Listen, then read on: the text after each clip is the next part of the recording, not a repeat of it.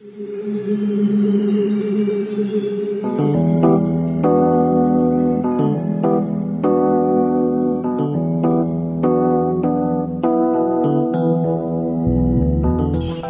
is the Mizzou Sports Podcast, presented by the Columbia Daily Tribune. Hello and welcome to another edition of the Mizzou Sports Podcast. My name is Eric Blum, breaking down Mizzou sports with you every week here on the show. Joining me, as always, is the Tribune's sports editor, Chris Kwiecinski. How you doing, Chris? Good today. Good today. That's good. Why are you so good? I don't know. Just there's a lot coming up. There's a jam-packed Wednesday, and if you're not excited for a Braggin Rights and bowl game at the same time where you can sit on the couch and flip back and forth or choose between one or the other go-to, then you're not a true sports fan, I think. Yeah, it's going to be a really jam-packed day. I guess you got to, pregame for a while and, do whatever you got to do. Get all of your affairs in order going into, the not even the doubleheader, the 2-for-1 special of the BOGO. Yeah, of course, Missouri, we are coming to you on Monday the 20th. I leave for Fort Worth tomorrow to cover the bowl game on Wednesday. Chris will stay here and then go cover Braggin Rights in St. Louis on Wednesday against Illinois. Where do you want to? Let's start with the football, actually. Yeah, let's start with football. Football, yeah. So Missouri is facing Army in the Armed Forces Bowl from where TCU plays in Fort Worth on Wednesday. Missouri's first bowl game since 2018, as the last 2 years they had their bowl game canceled. Or didn't appear in a bowl. 2019, they had the NCAA sanctions, past NCAA sanctions for academic fraud that came back. Last year, a COVID outbreak prevented them from playing in the Music City Bowl against Iowa. What are you most looking forward to about the bowl game, Chris? Now, like, if you had asked me this earlier today, it would have been like, well, just how the defense is planning on stopping the triple option, and like who's playing where, whose assignments are what, what's Chris Abrams-Drain doing, what's Trajan Jeffcoat doing, but it really took a turn today, really this afternoon, honestly, like an hour ago when the injury report dropped and Martez Manuel's not going to be playing this game, and that's a huge blow. I mean, this is a huge blow. Yeah, I mean, that's someone where Steve Wilkes always talks about being disciplined and sound and just understanding what his assignment is, and he is that guy. He is probably one of the best players in the defense, most consistent player on the defense at least. Yeah, and that means that there's a chance that 0 of Missouri's team captains to start the year may play in the bowl game because we don't know what's going on with the quarterback situation, and there's a chance Connor Bazelak might not play, but Case Cook's already out for the year. Martez Manuel now is not going to play in a bowl game, and it's just a very interesting time for Mizzou going in against an Army team where they're going to be at full strength. Really, they're going to have every reason to win this game. Missouri's kind of trotting along. I don't want to say that Missouri can't win this game, but that loss of Martez Manuel is a tremendously huge one. Started every game for Missouri over the last 2 years. You really can't see Missouri's secondary without him. And so who steps up, who, takes over that spot, and who do you think maybe, is the beneficiary of Martez losing time there? I honestly have no idea because at this point you have to think about who's stepping in for Caleb Evans. Is it DJ Jackson? Probably. Yeah, probably. But when it comes to safety, who moves over? Is Chris Abrams-Drain gonna do? I know he spent a little bit of time at safety during the season, right? Just saw a little time here and there and that kind of stuff.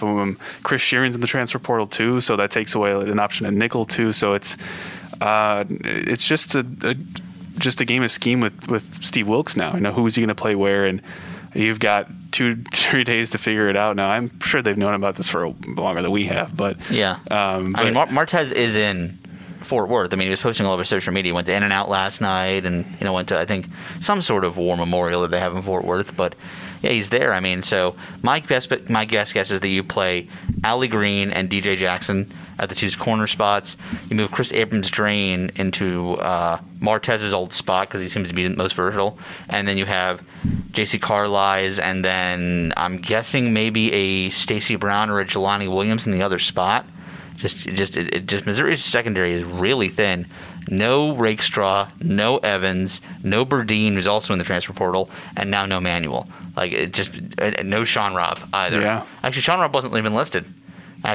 So he might be playing now. Yeah, he hasn't played for Missouri since I think even maybe the Tennessee game, the Boston College game. It's been a while. Yeah. But he was not on the injury report today. Yeah, if they get him back, obviously that's huge for, the safety standpoint of someone who knows how to ball hawk. And obviously you don't need to know that much how to ball hawk against an Army team that probably passes the ball 4 to 5 times a game. But the idea of where he can sniff out a play and obviously just go, he's actually gifted enough to go sniff something out and go get it. I think that's the key. Yeah, and now we'll go to the other side of the ball, because it looks like, you talk a lot about the defense and how they're going to stop the triple option. And yes, it is kind of easy to say that if Missouri's defense can't contain Army's going to win this game. Missouri has a chance to win this game if they can. That is pretty easy to say. But going to the other side of the ball, who do you think Missouri starts at quarterback? Do you have any inkling or any feeling? Because I have one.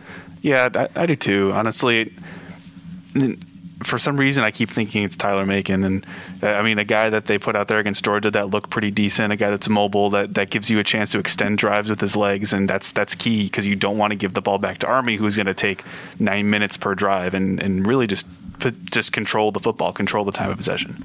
I think it's Connor Bazelak. And I say that because you look at what you're going to need from an offense to beat an Army. And this is not like if you were facing another group of 5 opponent, maybe one that plays a little more raw, more in tune with, in tune with making mistakes a little bit. Army's going to be just very sound in that way. So you need the person with the most experience, and Army looks a little susceptible on the back end themselves defensively. Which quarterback has shown to have the strongest arm and has the most experience in the pocket? That is Connor. If Connor hasn't gotten healthy over the last month, we're going to wait to see that maybe in 2022. But Connor's literally had a month to get healthy. Like, if he hasn't been able to rehab without a game and everything, I just think that there's a level of trust there with Drinkwitz that if Connor is 80% healthy or better, I think we'll be seeing him. And I don't want to diss Brady Cook, because I think Brady Cook has a better chance to start than Tyler Macon. Just based on the experience factor, and that's who Drinkwitz has turned to a couple times. I know he went to Tyler Macon in the Vanderbilt game, but in a couple other instances, he's kind of turned to Brady first. And you look and you see what kind of happens with Brady Cook, and it seems like he's kind of a good combination of the two, even though Brady Cook says he can run and, it has been proven where you think that Tyler Macon is kind of the mobile guy, that Brady feels comfortable in that realm too. But as much as that's a direction going forward for Mizzou football and the quarterback group, this could just be the Tyler Beatty game too. Like, it might. I don't want to say it's not going to matter who Mizzou plays at quarterback, because without a good quarterback, you can't win in college football. Without a good running back, you might still be able to win in college football. This just might be, all right, Tyler, you're coming back. You didn't get to play in the bowl game we wanted to play in Memphis. Here is a game to literally just improve your entire life and go get a draft stock. Like, want to go run for 500 yards? We'll give you the ball 57 times. Like, I could see that being the strategy too. That's really what I expect. I expect a heavy dose of Tyler no matter what, especially against this team where they're expecting it. And how many times have we been in this position before? I think South Carolina, Florida, where they're like, okay, Tyler Beatty's going to get the ball, and you know that too, where you know where he's going to get the ball, and there's nothing you can do to stop it.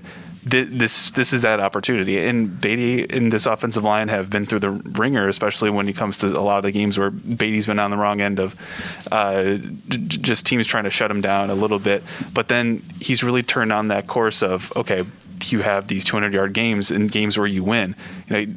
That's what I feel like is going to happen regardless, like you said, no matter who starts at quarterback. But this isn't like the Tennessee game where they're just going to get down and then try to pass their way out of it. This is going to be close regardless because of Army's possession and time control. And in that regard, it's not going to be, the Armed Forces Bowl against Houston was a handful of years ago where it was like 70-14. Like, Mizzou's defense is better than that, and it's going to be close to the point where Tyler's going to get the ball. And honestly, that's why it feeds into why I think Tyler Macon's going to start. Just because of his legs, his opportunity to spread the ball to receivers, and without any tight end, it really kind of hurts them this week, especially running the football and going forward from there. Yeah, I tend to agree that could be an option. I just think that they know what they're getting out of a Connor Bazelak just a little bit more. And even going back to signing day, like, if Brady starts here, knowing that Sam Horn's coming in, it's just like, I also think that in keeping your options open, unless you're okay with, I don't want to say Connor's walking if he doesn't start here and then doesn't get off to a good start in camp. But that's just the roster management you got to think about if you're Eli Drinkwitz. This decision means more going forward than it usually does in a bowl game here, just because of the uncertainty you've had in the quarterback position. And you've only had uncertainty, yes, because of Connor Bazelak's mental mistakes, and we've talked maybe he hasn't been really even 100% healthy since the Kentucky game. Yeah. And it's been obvious with his play that there's been some lapses this year, whether it's subconscious or not, and that's not good enough to win at a high level in the SEC. And so, if Connor has proven that he can get over those mental lapses or has the best chance to do so, Drinkwitz should start him. If not, that could start a slippery slope down that way. And that'd be sad because I think Connor has absolutely proven himself at times. Like all of last year, Connor looked really good. These mental mistakes just didn't happen. Like, go back to, I'll say it's the game against probably Vanderbilt. Connor Bazelak didn't throw a touchdown pass, but it was like 26 of 29 for 300 yards. Just that level of efficiency. Yes, we were facing that Vanderbilt team last year who they came to Columbia just to have Sarah Fuller have a day. But that level of efficiency is just something you don't see from this current version of Connor. Yes, there might be a little bit more of a reliance on the running back, but they had Larry Roundtree last year too. So I think that the sign of where Drinkwitz wants to go with the program by who he starts at quarterback, I think he maintains more options going forward with starting Bazelak. Unless, and I think he understands that too. But he also wants to win this game. So if he doesn't think Bazelak is the best person to start, I also think he'll have zero hesitation going to a Brady Cook or a Tyler Macon. Yeah, and then I know we all know that Eli also thinks this very schematically. And when you look at Army, the one thing that you have to take into account is Andre Carter, who is like second in the nation in sacks with 14.5. Like, the guy's a one-man wrecking ball. So that's why I also think like there's a little bit of twinge of like, do you need that mobility? Do you need the person to get out of a pocket that can make plays, that can extend plays, especially with Andre chasing you down? I mean, that's going to be there. And not saying that Mizzou's offensive line is just going to lay an egg, because that's not true. We've seen them improve and just be consistent, especially the last 4 or 5 games of the season when it comes to run blocking and pass blocking as well. And when it comes to that, though, what would you rather have just in case that instance? Because this guy is going to get his. Yeah, he's going to get his, but at the same time, when you have faced big defensive linemen before, Missouri has just said, all right, we're going to take our lumps, and when they happen, they happen. We're not going to just disrupt our game plan like you did with Jordan Davis at Georgia. He's going to get his, no matter what you do. And so I don't think that disrupts a lot of the game plan, but you have to be cognizant of him. And so whether it's just double guarding him and just saying, if somebody else on this defensive line can beat us, that's great, but you're not going to beat us with your big guy. Maybe that's what they have to do. And I think that Missouri's offensive line, while they've had a few changes and injuries throughout the year, they've had a pretty good year for a Case Cook-less line for a majority of the year. Especially when you look and you see the changes that were made from really the 2019 season on with that unit. The fact that they even have a reputable offensive line right now is a very good sign of coaching.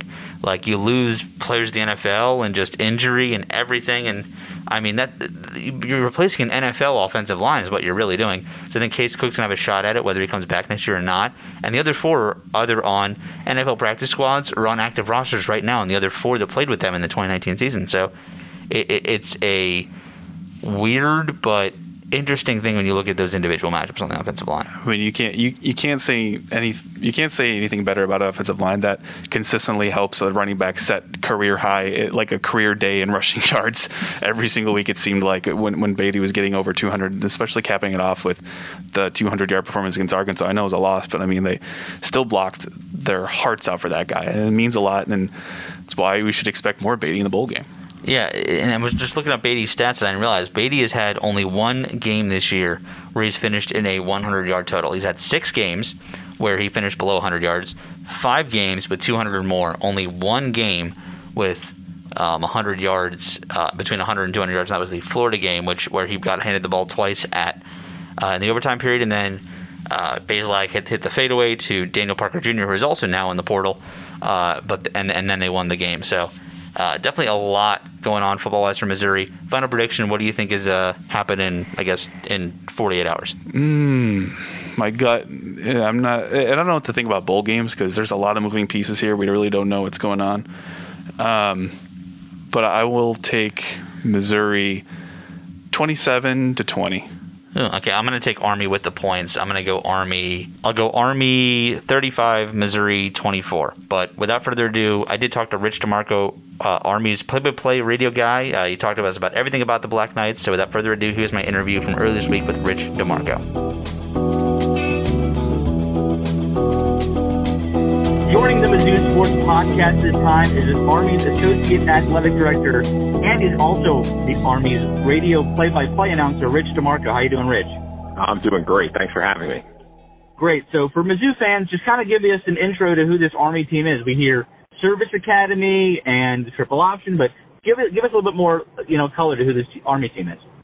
It's an Army team that likes to run the football, as I'm sure that you've seen from the option running attack, from what they've done historically. And, they're a team that's really prided itself under Jeff Monken, really, and since 2014, his first year as coach, of, not making mental mistakes, and that being the biggest, margin that they're able to gain over their opponents. It's hardly going to be a situation where Army's going to have the more talented team, the team that has more recruiting stars on their players than the opponent. But it's a team that just lives by its system and doesn't make mistakes and runs the football just at a high level using the flexbone triple option, which has been so successful over the years, and really an aggressive defense led by, one of the top pass rushers in the nation, Army's single season leader for sacks in a season, Madeline Carter, who's had an All-American year, named a third-team All-American by the Associated Press. So it's been a special year for this Army team. Of course, not winning against Navy, that's the biggest game of the year for Army, one of the biggest rivalries in all of sports. But I think it's just a great opportunity to be able to go to a bowl game, as Jeff Monken will say that, it's something you can never take for granted. It's something a lot of teams don't get to experience. And I think it's a great way to finish the season strong. So I almost feel, this is the first time since 2010 Army will be at a bowl game when not defeating Navy. I almost think in some ways makes the bowl game more important because there's more, I'm going to call it pressure, but there's really more opportunity to finish the season strong and finish out with a win to have a good taste in their mouth. As an outsider, what's kind of Army's view of playing an SEC school? It doesn't happen that often, or maybe even playing a team like Missouri. No, I think it's just a great opportunity when you look at the potential bowl matchup. I think, look, you always want to, especially if you're Army and you don't get an opportunity to play as many Power 5 teams as you would love to play. Of course, Army is supposed to play Tennessee next year. They played Vanderbilt in the past. But, to have an opportunity to play a Power 5 school, a school out of the Southeastern Conference, a name that everyone knows, I think it just makes it even more exciting for us that cover Army and get a chance to watch this team play. Who are some of you mentioned the defensive end, but who are some of the playmakers on offense with the, triple option? I just was reading up on Army. It seems like a lot of guys get the ball at a lot of different times. Just who are some of the guys Missouri should know? Absolutely. It's a triple option. It's an option attack that's really quarterback, fullback heavy. Army will play 2 quarterbacks. Sometimes they'll sub them out during a series. Christian Anderson and Tyler. They'll get a ton of carries. They'll also see 4, maybe 5 fullbacks led by Anthony Adkins, Tyson Riley, Cade Barner, Jacoby Buchanan, and Wilson Cato. So we'll see really up to 5 fullbacks, 2 quarterbacks that'll go in and out during the game, and some slot back pitches, just not as much. When this offense is going, it's going to want to be heavy quarterback, fullback. And then on the pitches, Tyrell Robinson, he's really a dynamic playmaker in terms of his speed and what he can do when he gets to the edge and able to turn the corner. Those are probably the big names who are going to be touching the football receiving-wise, and Christian Anderson can really throw the football for an option quarterback, really gives that extra dimension. Isaiah Alston's been terrific. He's a big target, and he's able to extend and be able to soften the defense against defending the option. Is there any? This might seem like a ridiculous question, but is there anything different about this year's offense compared to other years under Jeff Monken, or is there any tweaks to the triple option? Is that possible, or is it more so that this is what he runs and we just go with it, or how does that work? I think it's more so this is what, the team runs and you go with it. I think, you look, the offense will be maybe tweaked to the specific abilities at the quarterback position. Christian Anderson can throw the ball pretty well. We've seen a lot of shotgun from Army the past couple of years throwing the football, but really it's a function of utilizing the talents of the quarterbacks to the best of their ability. So we'll see a little more shotgun. Anderson will throw out of the shotgun. Even Tyler might run out of the shotgun, throw a little bit out of the gun. But you'll see some shotgun with this option. We saw a lot of shotgun last week from Navy with Army playing Navy. So it's definitely a tweak that you've seen come into, the triple option of the academies the past few years. You guys, from what I understand, have played in the Armed Forces Bowl before. Is that correct? Yeah, this is our fourth time playing in the game, third time playing in it in Fort Worth. We played 1 year in Dallas back in 2010. What's that experience been like? It's probably been different opponents. I'm not sure if you played a Power 5 opponent in that game before, but what's Army's experience been playing the Armed Forces Bowl in Fort Worth in the past? It's been a great experience. I mean, it's really, you look at PCU, I mean, that's one of the most beautiful stadiums in all of college football. I mean, you're able to go through it from the premium areas to the seating areas to the press box. It's one of the nicest stadiums you're going to experience. Fort Worth is a great city. It's also a place where there's a lot of Army fans. Texas, there's a lot of West Point graduates, a lot of Army bases, people in the Army, and there's always been a great representation of fans that are coming out to cheer on Army and West Point when we've been out there. So I know we've been to the Heart of Dallas Bowl in 2016, which was played at the Cotton Bowl last year, able to play in the Liberty Bowl, of course, in Memphis. It really feels as much like a home game at the Armed Forces Bowl as you can, because just the amount of Army fans who come out to support the game. It's interesting you say that, because Dallas is probably, I don't want to say the most important non-Missouri city to Mizzou, but it's on that list for sure. The amount of Mizzou alums have come out of that area. I mean, Chase Daniel being the headline, of course. But I think that's going to make for a really festive atmosphere. Just what has Army's entire 21 season kind of been like? I mean, I know you guys have played Wake Forest, you guys played Liberty. Last week didn't go as planned, but was this kind of the quality of Army team that you guys were expecting this year in West Point? Yeah, I think when you looked at last year and what Army was able to do despite the pandemic of winning 9 games, defeating Navy and Air Force in back-to-back weeks in December, and then bouncing back down about 15 players and going right down to the wire in the Liberty Bowl against West Virginia, knowing that a lot of players were coming back this year. I think it was expected that it was going to be a good year this year. When you look at how the year went, getting out to 4 wins in a row, then really the tough loss was to Ball State, and then really played well on the road at Wisconsin, lost by 6.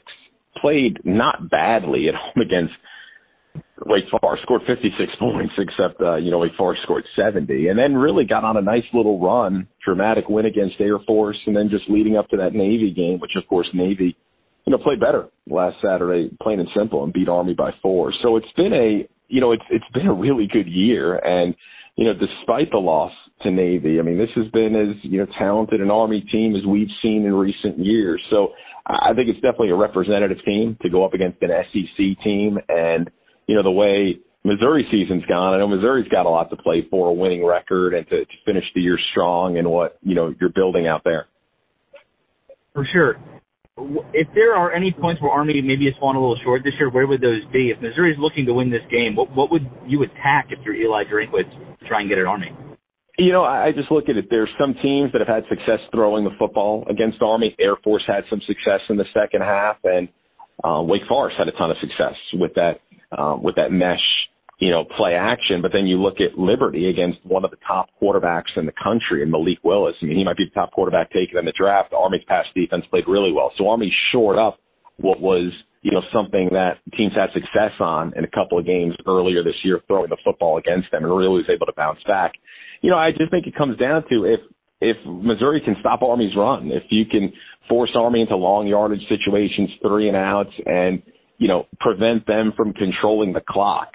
That's what I think the key to beating Army is. That's what Navy did last week. Army had trouble moving the football, gave Navy a lot of possessions. I think for Missouri, it comes down to the more possessions they get, the better chance they have to win the game, where I think for Army, the fewer possessions there are in the game, the better chance Army has to win. I'm sure you're well aware at one point this season Missouri had the second worst rush defense in the entire FBS. So that's an interesting way of putting that you got a team who averages over 300 rush yards a game, is playing a team who gives up at one point they give up about 230 per game, which is awful. And they had a defensive line coaching change, but they've been much better in November in that realm. So with that said, who do you think ends up winning this game? I know you work for Army, and so you're probably going to choose them. And Army will likely be favored, and I think I'd probably choose Army in this game. But how do you think this one kind of plays out in Fort Worth? Yeah, I think it plays out. All the Army bowl games have really been close, really with the exception of the 70-14 win over Houston the last time Army was in this Armed Forces Bowl. Every single Army bowl game has been razor-thin close. Just look back at the history of Army and bowl games. I think this will be close, and I think Army will take it by a field goal in the fourth quarter. Sounds great. Well, thank you so much for joining us. Rich, where can everybody catch up with any content you guys are putting out before the bowl game? Absolutely. GoArmyWestPoint.com is the website. On Twitter, ArmyWP_football, or Go Army West Point on Twitter. You can access everything through there.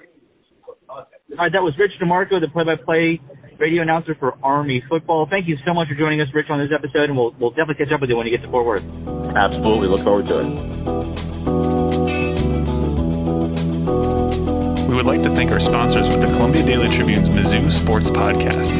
University of Missouri Healthcare. University of Missouri Healthcare is proud to be the official sponsor of MU Athletics. Blue Events. Let Blue create the perfect event. Their passion for food, service, and presentation ensures that you will have a seamless and memorable event, no matter the size. They will work with you to bring your vision to life. Phyllis Nichols State Farm Insurance. There when things go wrong, here to help life go right. The Mizzou Sports Podcast is brought to you by Zaxby's, the home of handmade-to-order chicken, salads, and more than a dozen mild-to-wild sauces.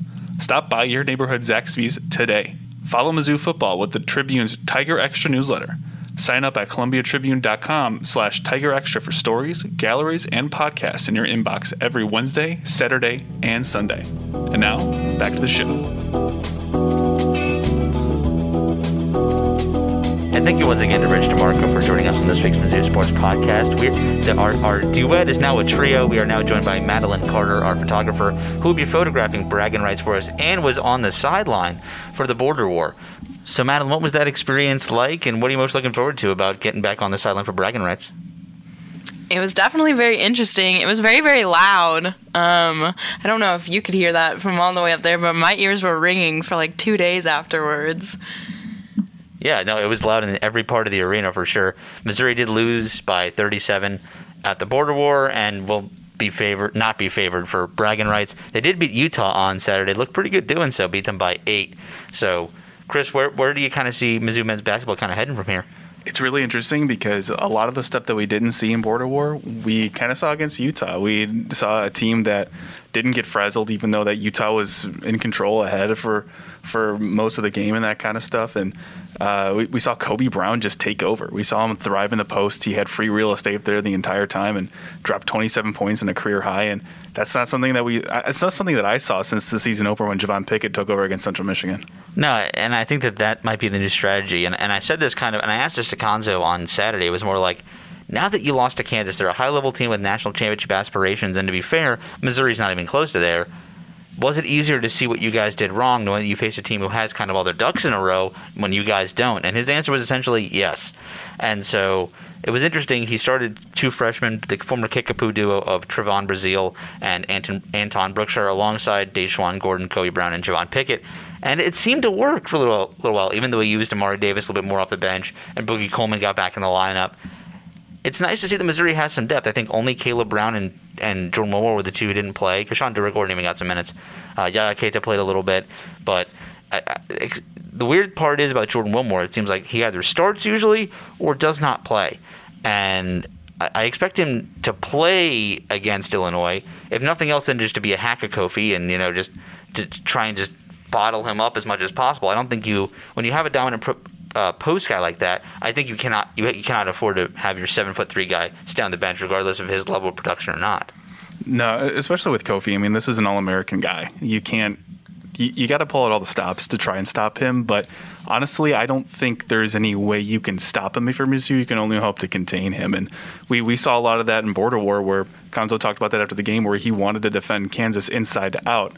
To try and just say, hey, if you're going to beat us with contested perimeter threes. But like he was saying, Mizzou never got back, and when there was a lot of transition plays, it never got back to defend those and never got good closeouts. And we saw a little bit of that against Utah too. They had a lot of open threes, and Utah just didn't make them. And I think that's just the quality of just playing not a Kansas. But it was really interesting just to watch the two games, especially when you saw, okay, Mizzou took that lump against Kansas, and now mentally here's where they're at. And I think that was the mental aspect of it was pretty good too. Just finding a way to bounce back and just be calm.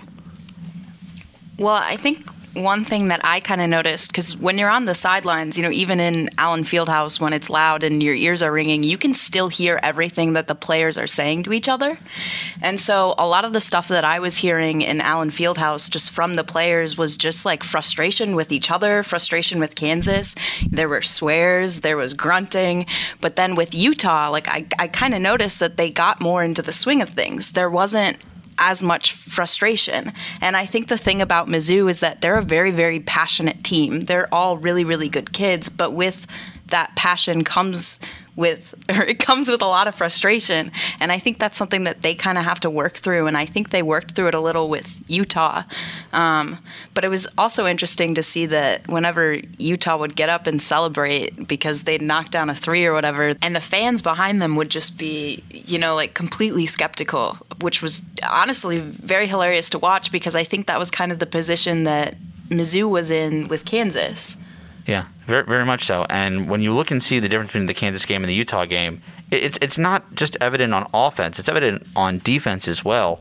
And obviously, Kobe Brown becoming Missouri's go-to on offense. It's interesting because you usually don't have the guy who's your main heart of the offense and your main scorer kind of be the same guy. Last year it was Jeremiah Tillman, and then you relied on your main scorer to be either Drew Smith or an Xavier Pinson. Having it be the same guy kind of admits that you don't have that guard shooter that you really trust. And I mean, seeing Missouri's first couple games, I don't blame Konzo for making that assessment. You can't rely on Boogie's threes. You can't rely on the mid-range game of Amari to be that production scoring for you, as good as they are in both those things. And they just don't have anybody else of that level who can just get them a bucket whenever they want this year. Yeah, and I mean, speaking from the Utah perspective, obviously, I lived there for 2.5 years. I've seen a lot of that team. Honestly, I covered Utah when they upset Kentucky in Las Vegas, and they're used to that. Like when you talk about that skepticism, and they're used to just watching teams struggle. And their previous head coach, Larry Kwieciński, he bought himself a whole year when he upset Kentucky in Las Vegas, and so there's a lot of just skepticism just from the basketball fan base in general, because okay, well, we haven't been successful in a while. Why should we believe that we're successful here? And I mean, that's something that when you contrast against Mizzou, where especially when he was at Kansas, where you're like, oh, like we're going to struggle. This is not going to be good. And it really didn't feel that way too, especially when there were times when Missouri Arena got pretty loud too. Like you could tell the fans were into it. You could tell that there is that, okay, like, hey, like we're in this game. We should be in this game too. And I mean, that all came to an apex when Boogie Coleman hit that long three to basically seal the game. I mean, that's where you want to be as a program. That hope, that the just enjoyment of just watching basketball. And I don't think we've seen that this year at all, really, maybe since the Central Michigan game. Yeah, you forget that the Kansas City game was the second game of the year. I mean, Konzo put so much in the preseason into getting fans out and had a great student section that first game, and then you have one game like Kansas City, and they have not regained it since. And yes, there have been some bright spots here and there, but just how bad did Missouri men's basketball need that win against Utah just to feel like they could have anything going this season? They lose that game. Do you have any confidence in them doing anything good going forward? No. Because they won that game, where's your confidence level now? It's better than when it was than against Kansas, clearly. But I mean, especially just going up and, I mean, like I was saying before, when you have someone like Kobe Brown that just takes over a game and that drops 27 points, that gives you that hope of like, okay, like this guy can do it. This guy can do it when he's called upon. And He's a guy that you just get the ball and get out of the way. And when you can have a guy like Amari Davis get out there and hit threes. They can get to the line. It can get from the free out, just make shots from the free throw line, kind of give you those points when needed. And if he can come off the bench and give you 10, 12 points a game off, like that's huge. That's a game changer for this team. That's not something that Mizzou thought it was going to have just towards the season, especially when Amari was going to be starting. Period. So, to me, it also just comes down to defense, and if they can defend the perimeter, then I think they have a really good chance against Illinois, who turns the ball over 15 times a game on average. Right. And Kofi's Kofi. You cannot stop him. You can only hope to contain him. And yeah, you can you can have Wilmore hack a Kofi if you want, but that's not going to stop him from getting 20 points. I think he's going to get his regardless. And when you talk about a guy that's a potential Naismith Player of the Year candidate, I think back to the NCAA tournament game against Loyola, when Loyola upset Illinois to kick him out of the tournament. Kofi had 21 and 9. Like Loyola really didn't stop him, period. But what they did was they stopped their guards. Andre Cabello, who might not even be playing in this game because he hasn't played since November 23rd. You have Ayo, who now with the Bulls, but in that game, he shot like 4 for 10. Like he only had 9 points. He had very little impact on the game whatsoever. I mean, this is a game where if you can force the guards to turn the ball over, you're going to be in the game. Yeah, for sure. And looking back to these past, I think, 3 years of Braggin Rights, you have to say each of those 3 years that Missouri was probably, on paper, the worst team all 3 of those years during this 3-game win streak. And Missouri has executed a really good strategy. Sometimes Konzo gets flack, but in Braggin Rights itself, he has outcoached Brad Underwood the last 3 years. You go back and you see how he designed the game plan for Jordan Geist in 2019, and he got that done. You go back, that was 2018. 2019, essentially he said, all right, we're just going to muddy the waters. We're going to have this be a low-scoring game. If they can beat us on defense, they can beat us. And Missouri's defense was outstanding that game. They had Reed Nicko basically play the role I think he's going to have Jordan Wilmore try and play, and absolutely took Kofi Coburn out of it. And then last year, it's funny, Chris, you mentioned the strategy you would take with Kofi. Missouri basically did that last year against Ayo. We're going to let Ayo get his points. I think he had 36, 8, and 9 or something like that last year against Missouri, and no one else could beat Missouri. Missouri ended up winning that game. And so, again, this looks like a year where Illinois is the better team on paper. And what strategy do you think Konzo might have to try and best Brad Underwood in this game again to try and generate a 4th straight Braggin Rights win? As much as that sounds weird to say in this series, Missouri has a chance to go for a 4-peat here. That's weird. It does. It would be the 3rd time in the rivalry history where Mizzou has won 4 in a row. So history's on their side. They've been able to do that, but. It's difficult to think about what they're going to do, especially when I think about what we've seen from Missouri this year. And there's very few things that we've seen, period, that could just hunker down and stop a team. I think back to Northern Illinois, but Northern Illinois wasn't really that good. You talk about Eastern Illinois, one of the worst teams in the nation. When you think about what does Mizzou have to do to win this game, you're going to have Kofi score a lot of points. I think it's the same thing, but you just let Kofi get his. He's probably going to put up 34 and 12. He's going to get a lot of those really good, gaudy stats. But if nobody else can do anything, if Andre Cabello doesn't play, that's huge, first off. And I don't know if he will. I haven't seen anything confirming whether or not he's going to play or not. But if he is, then he's also had iffy games this year too. I know he turned the ball over seven times in one game. So it just comes down to, can you make defensive plays on the perimeter, and not just getting turnovers and getting steals, thriving the passing, but also, we're talking about closing out on the perimeter, something that they did better against Utah, but against Kansas that was not existent because they were just in transition all over the place. And there are a couple of times that it kind of looked like that against Utah, but they were able to rebound to get better and just get back out and get a hand in the guy's face when he's shooting a 3. And that's paramount against Illinois. I know they shoot 39% from 3, period, but to contest threes, to play the defense that Konzo wanted to against Kansas, you can see that, like Madeline was saying, you can see it started to click. They're not getting frustrated. They're rebounding. They're like, okay, what can we do next time down the court? That's going to be key in this game, to stay in it mentally, but also to remember to close out. Well, and I think what's most important to remember about that whole frustration thing is, some can argue that, getting frustrated when you're playing basketball is a good thing, and to some extent. But also, the things that I kind of noticed with Mizzou is when you're on that court side and, they're getting frustrated because of a foul was called on them or, something's happening where it's not going their way, like those few seconds of frustration, it costs them a lot because 1 minute in basketball time is a lot of time. So like you're losing out on, potential points and you're losing the ball to the other team. And that's just something they kind of have to work through. But also it's me and Chris's first time covering a Bragging Rights game. So I'm just curious, Chris, what are you most excited about? To be honest with you, I'm most excited about covering Illinois. I mean, growing up in the suburbs, I never got a chance to do that.